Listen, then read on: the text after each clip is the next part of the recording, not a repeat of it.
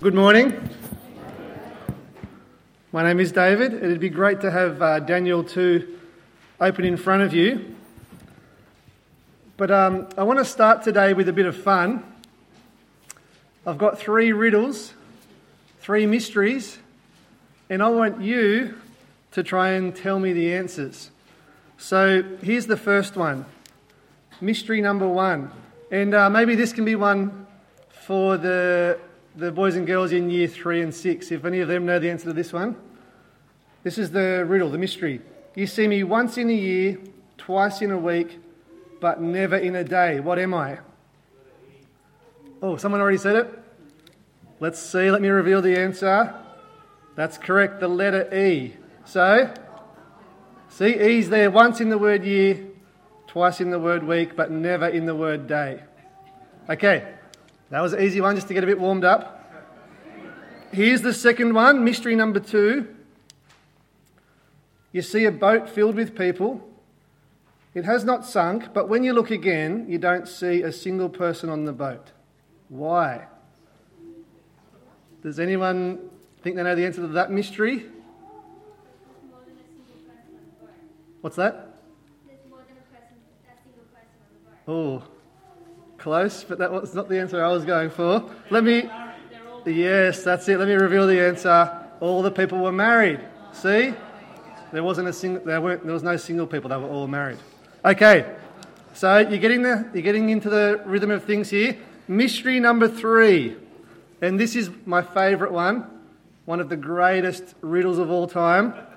It comes from The Hobbit. What have I got in my pocket? Does anyone think they can reveal that mystery? What have I got in my... I do not have... It's not a ring. There's one guess down. You've got 2 more to go. Because in The Hobbit, Bilbo gives Gollum 3 guesses. You've had 1. It's not a ring. You've got 2 more. What's in my pocket? Does anyone think they know? Sorry? A hole. Oh, I don't think so. But no, that's not it. Not a ring, not a hole. Fuzz. Sorry? Fuzz. Fuzz. Possibly, but that's not the answer I was going for. Well, I'm not going to reveal that mystery just yet. You're going to have to wait for a bit, but I will reveal it a little later on. But it's fun, isn't it? Thinking about riddles, thinking about mysteries and trying to uncover the answer. Well, in Daniel chapter 2, there is a mystery just begging to be revealed. See, King Nebuchadnezzar has a dream. It's a troubling and disturbing dream. And he really wants someone to tell him what it all means. The problem is, though, that no one can reveal the mystery to him. No one, that is, except for God. Because what we're going to see in Daniel chapter 2 is that God is a revealer of mysteries. So let's have a look. We'll pick it up from chapter 2 and verse 1, where we find out that King Nebuchadnezzar has had a troubling dream. So verse 1. In the 2nd year of his reign, Nebuchadnezzar had dreams. His mind was troubled and he could not sleep. So the king summoned the magicians, enchanters, sorcerers and astrologers to tell him what he had dreamed. When they came in and stood before the king, he said to them, "I have had a dream that troubles me, and I want to know what it means." You know, sometimes when you have a dream, and it's incredibly vivid at the time, but then later on in the morning, in the light of day, it just kind of fades away and it's hard to remember what the dream actually was. It seems like that's what's happening to King Nebuchadnezzar. He knows he had a bad dream in the night, but he doesn't remember exactly what the dream was or what it was all about. So he calls in the smartest guys from the kingdom so they can tell him about the dream. And this is what they say, verse 4. Then the astrologers answered the king in Aramaic, "O king, live forever. Tell your servants the dream, and we will interpret it." Now, it's a pretty clever answer, isn't it? If Nebuchadnezzar tells them what his dream was, then they can just kind of make up or fudge some kind of interpretation. But Nebuchadnezzar's not interested. He genuinely wants to know what his dream was about. He doesn't just want some kind of made-up explanation, and that's what he tells them in verse 5. This is what I have firmly decided. If you do not tell me what my dream was and interpret it, I will have you cut into pieces and your houses turned into piles of rubbish. But if you tell me the dream and explain it, you'll receive from me gifts and rewards and great honour. So tell me the dream and interpret it for me." Now, the wise man and Nebuchadnezzar, they go back and forth for a bit until eventually, in verse 10, the smart guys say, "Look, we just can't do it." Have a look, verse 10. "There is not a man on earth who can do what the king asks. No king, however great and mighty, has ever asked such a thing of any magician or enchanter or astrologer. What the king asks is too difficult. No one can reveal it to the king except the gods, and they don't live among men." And of course, they're right, aren't they? Like, people aren't mind readers. We can't figure out what someone else has dreamt about. The only way that can happen is with some kind of divine, supernatural intervention. But Nebuchadnezzar is not happy with the answer. In fact, he's so furious that in verse 12, in his rage, he orders the execution of all the wise men in Babylon, including Daniel and his friends. It's a pretty extreme response, isn't it? Obviously, this must have been a really, really troubling and disturbing dream.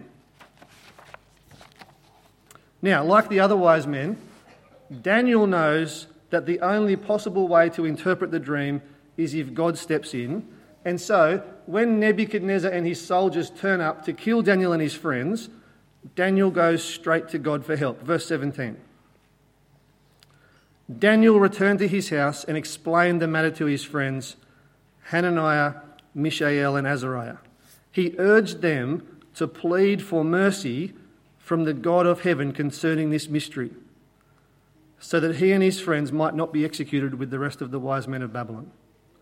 See, Daniel knows he can't reveal the dream. He knows that God has to do it. It's like me asking you what's in my pocket, right? None of you were able to tell me. None of you were able to reveal the mystery, not car keys. I've got to reveal it to you. So here it is. I hope it's not too anticlimactic. There is a hanky, but that's not it. It's a $1 bill. $1 from the United States of America. That's what was in my pocket. Now, you couldn't reveal it to me. I had to reveal it to you. That's the point. Don't worry about the dollar. It's not important. The point is, though, Daniel knows he can't reveal the mystery of Nebuchadnezzar's dream. He needs God to reveal it to him, and so he pleads with God. And God reveals the mystery to Daniel. Verse 19. "During the night, the mystery was revealed to Daniel in a vision."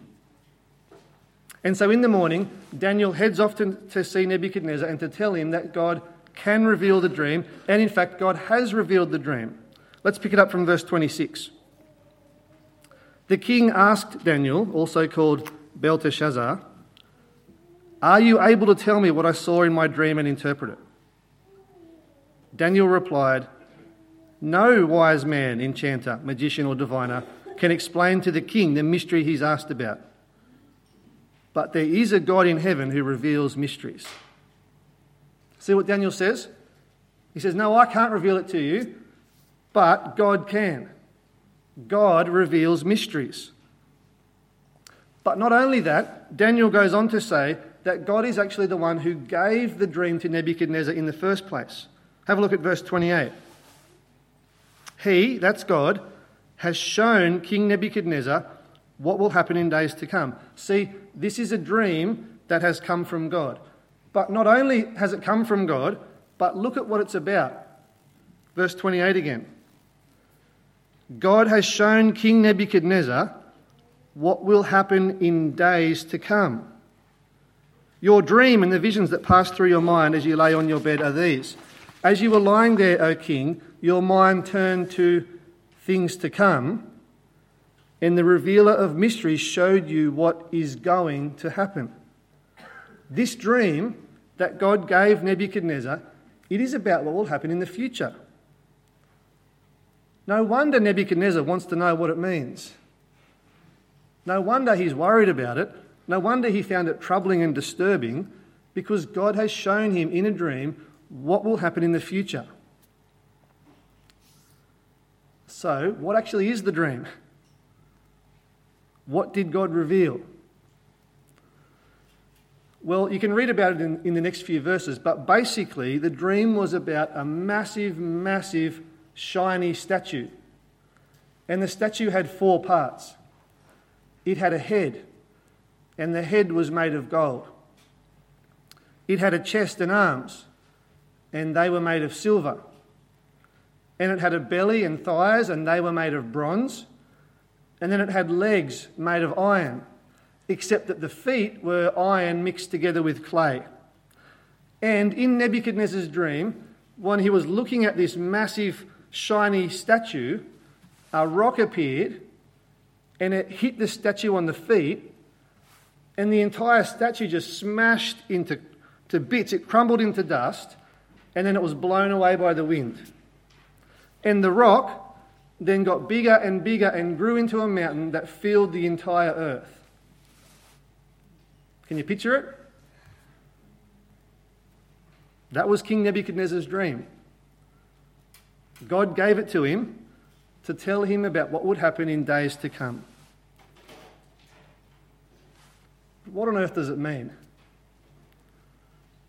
Well, fortunately, not only does God give the dream, and not only does he reveal the mystery, but he also interprets the mystery. He explains what it's all about. And that's what Daniel says in verse 36. Have a look. This was the dream, and now we will interpret it to the king.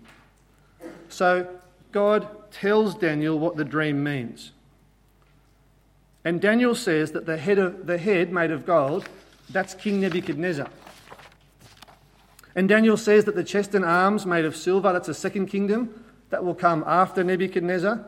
And Daniel says the belly and the thighs made of bronze, that's a third kingdom. And Daniel says the legs made of iron, that's a fourth kingdom. And so Daniel says that the 4 parts of the statue represent 4 successive kingdoms.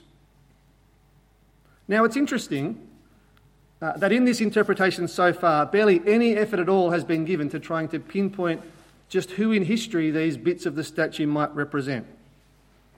Sure, we're told that the golden head is Nebuchadnezzar, but we're not told who the second or third or fourth kingdoms might be. If you want to know that, you'll have to keep reading Daniel and find out later on. But for now, the reason we're not given those details here in chapter 2 is because at this point, those details don't matter. What does matter at this point is the big picture. And the big picture, from verse 44 onward, the mystery that this dream reveals is that the entire course of history is under God's control. The point toward which all of history is unavoidably headed is God establishing his kingdom. Let's pick it up from verse 44. And here, God reveals what will happen after those other 4 kingdoms. Verse 44. In the time of those kings, the God of heaven will set up a kingdom that will never be destroyed, nor will it be left to another people. It will crush all those kingdoms and bring them to an end, but it will itself endure forever. This is the meaning of the vision of the rock cut out of a mountain, but not by human hands. A rock that broke the iron, the bronze, the clay, the silver, and the gold to pieces. The great God has shown the king what will take place in the future. The dream is true, and the interpretation is trustworthy. What this last bit of the dream shows us, right? The rock that smashed the other kingdoms to pieces and that became a mountain that filled the whole earth, what it shows us is that history is headed towards an unavoidable climax. In the end, God will set up his kingdom, and it will be a kingdom to end all kingdoms. It will be an indestructible and everlasting kingdom. And this dream is true, and the interpretation is trustworthy. And listen to what King Nebuchadnezzar says when he hears it. Verse 47. The king said to Daniel, "Surely your God is the God of gods and Lord of kings and a revealer of mysteries, because you were able to reveal this mystery." Now, can you imagine for Daniel and his friends in exile in Babylon? Can you imagine how much of a comfort and encouragement this must have been? The reminder that their God was indeed God of gods, Lord of kings, a revealer of mysteries. The conviction that there is nothing that is hidden from God, nothing that he does not understand. The realization that not only does God know and understand what's happening to his people, he controls it. And the comfort that not only is God in control here and now, he also controls the future. That must have been a great comfort to Daniel and his friends in the exile in the Babylon. And you know, if that was a comfort to Daniel and his friends, it ought to be an even greater comfort to us. Because the mystery of what will happen in days to come, that was partially revealed to Daniel and his friends, it has been fully revealed to us. We know the future even more clearly than Daniel did. This is what Paul says in Ephesians. God made known to us the mystery of his will. See what he says there? God made known or revealed to us the mystery of his will. In other words, God has revealed to us his plans for the future. God made known to us the mystery of his will according to his good pleasure, which he purposed in Christ to be put into effect when the times will have reached their fulfillment. And this is the plan. This is the mystery that's been revealed to us. To bring all things together under one head, even Christ. That is God's plan. That's what will happen in days to come. That's what the future holds. The end point toward which all of history is headed, the unavoidable climax of history, is everything being brought together under the kingship of Jesus. And isn't it comforting to know that? Isn't it comforting to know now what the future holds? When people like Israel Folau lose their jobs for speaking out as Christians, when it gets harder and harder to have scripture in schools, when legislation is passed legalising same-sex marriage, as society moves further and further away from biblical values and Christian morals, as Jesus and the church get pushed further and further to the margins and sidelines of society, isn't it comforting to know that in the future, everything will be under the kingship of Jesus? And look, when your family makes fun of you for coming to church, or for reading the Bible, or for wanting to say grace at dinner time, and when your friends or workmates exclude you from things because you're a Christian, isn't it comforting to know that in the future, everything will be under the kingship of Jesus? We know the future. God has revealed his plan to us, and it is a great, great comfort. But you know, as well as being a comfort, knowing the future, knowing God's plan, it means we can live now with great purpose.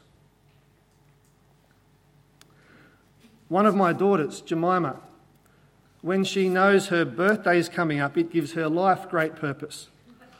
So she starts counting down how many sleeps there are to go. 100, 99, 98. She makes a list of all the people she wants to invite to her party and what presents she hopes to get from them. She looks through the Women's Weekly cookbook and she picks out her cake, usually with a few modifications. And a couple of years ago, she even designed and made her own invitations and had them sent out. And then she planned in minute detail what activities and games we would do at her party. See, when Jemima knows her birthday's coming up, it gives her life great purpose. Knowing the future shapes what Jemima does and what she spends her time on and what she thinks about and the things she talks about for weeks and weeks beforehand. Friends, we should be like that, shouldn't we? We know the future. God has revealed his plan to us. Everything will be brought together under the kingship of Jesus. And so since we know that, that should shape what we do and the things we spend our time on and the things we think about. Knowing the future that God has in store, it should shape our lives in 1,000 ways. But here's just one concrete way. Knowing the future should shape what we talk about. This is what Paul says at the end of Ephesians. Pray for me that whenever I open my mouth, words may be given me so that I will fearlessly make known the mystery of the gospel for which I am an ambassador in chains. Pray that I may declare it fearlessly as I should. See, Paul knows the future. The mystery has been revealed to him. He knows that a day is coming when Jesus will rule over everyone and everything. And so see what that means for Paul? It means that all he wants to talk about whenever he opens his mouth is the gospel. And friends, we know the future as well, don't we? We've had it revealed to us. But outside those doors, there are more than 35,000 people who don't know what the future holds. And they won't know unless someone tells them. And so I reckon that's part of our purpose in life. To pass on the mystery that has been revealed to us. How can we not talk about it? Like Paul did before us and like Daniel did before him. So friends, who do you know that you could pass the gospel on to this week? I'm going to finish now by giving you 30 seconds. I want you to write down just one name. The name of someone you know who realistically you can talk to this week about what God has told us will happen in the future. Write down one name and then I'm going to pray for us that, like Paul, we would fearlessly make known the gospel. I'll give you 30 seconds.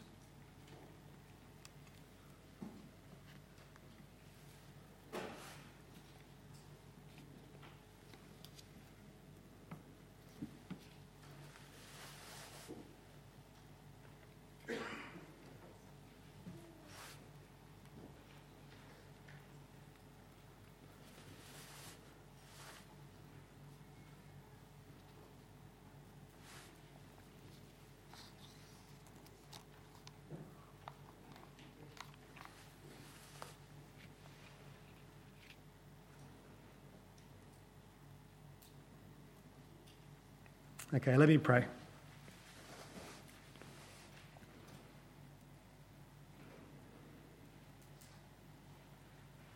Our great God and Father in heaven, thank you for the reminder from Daniel 2 that you are indeed the God of gods and the Lord of kings and a revealer of mysteries.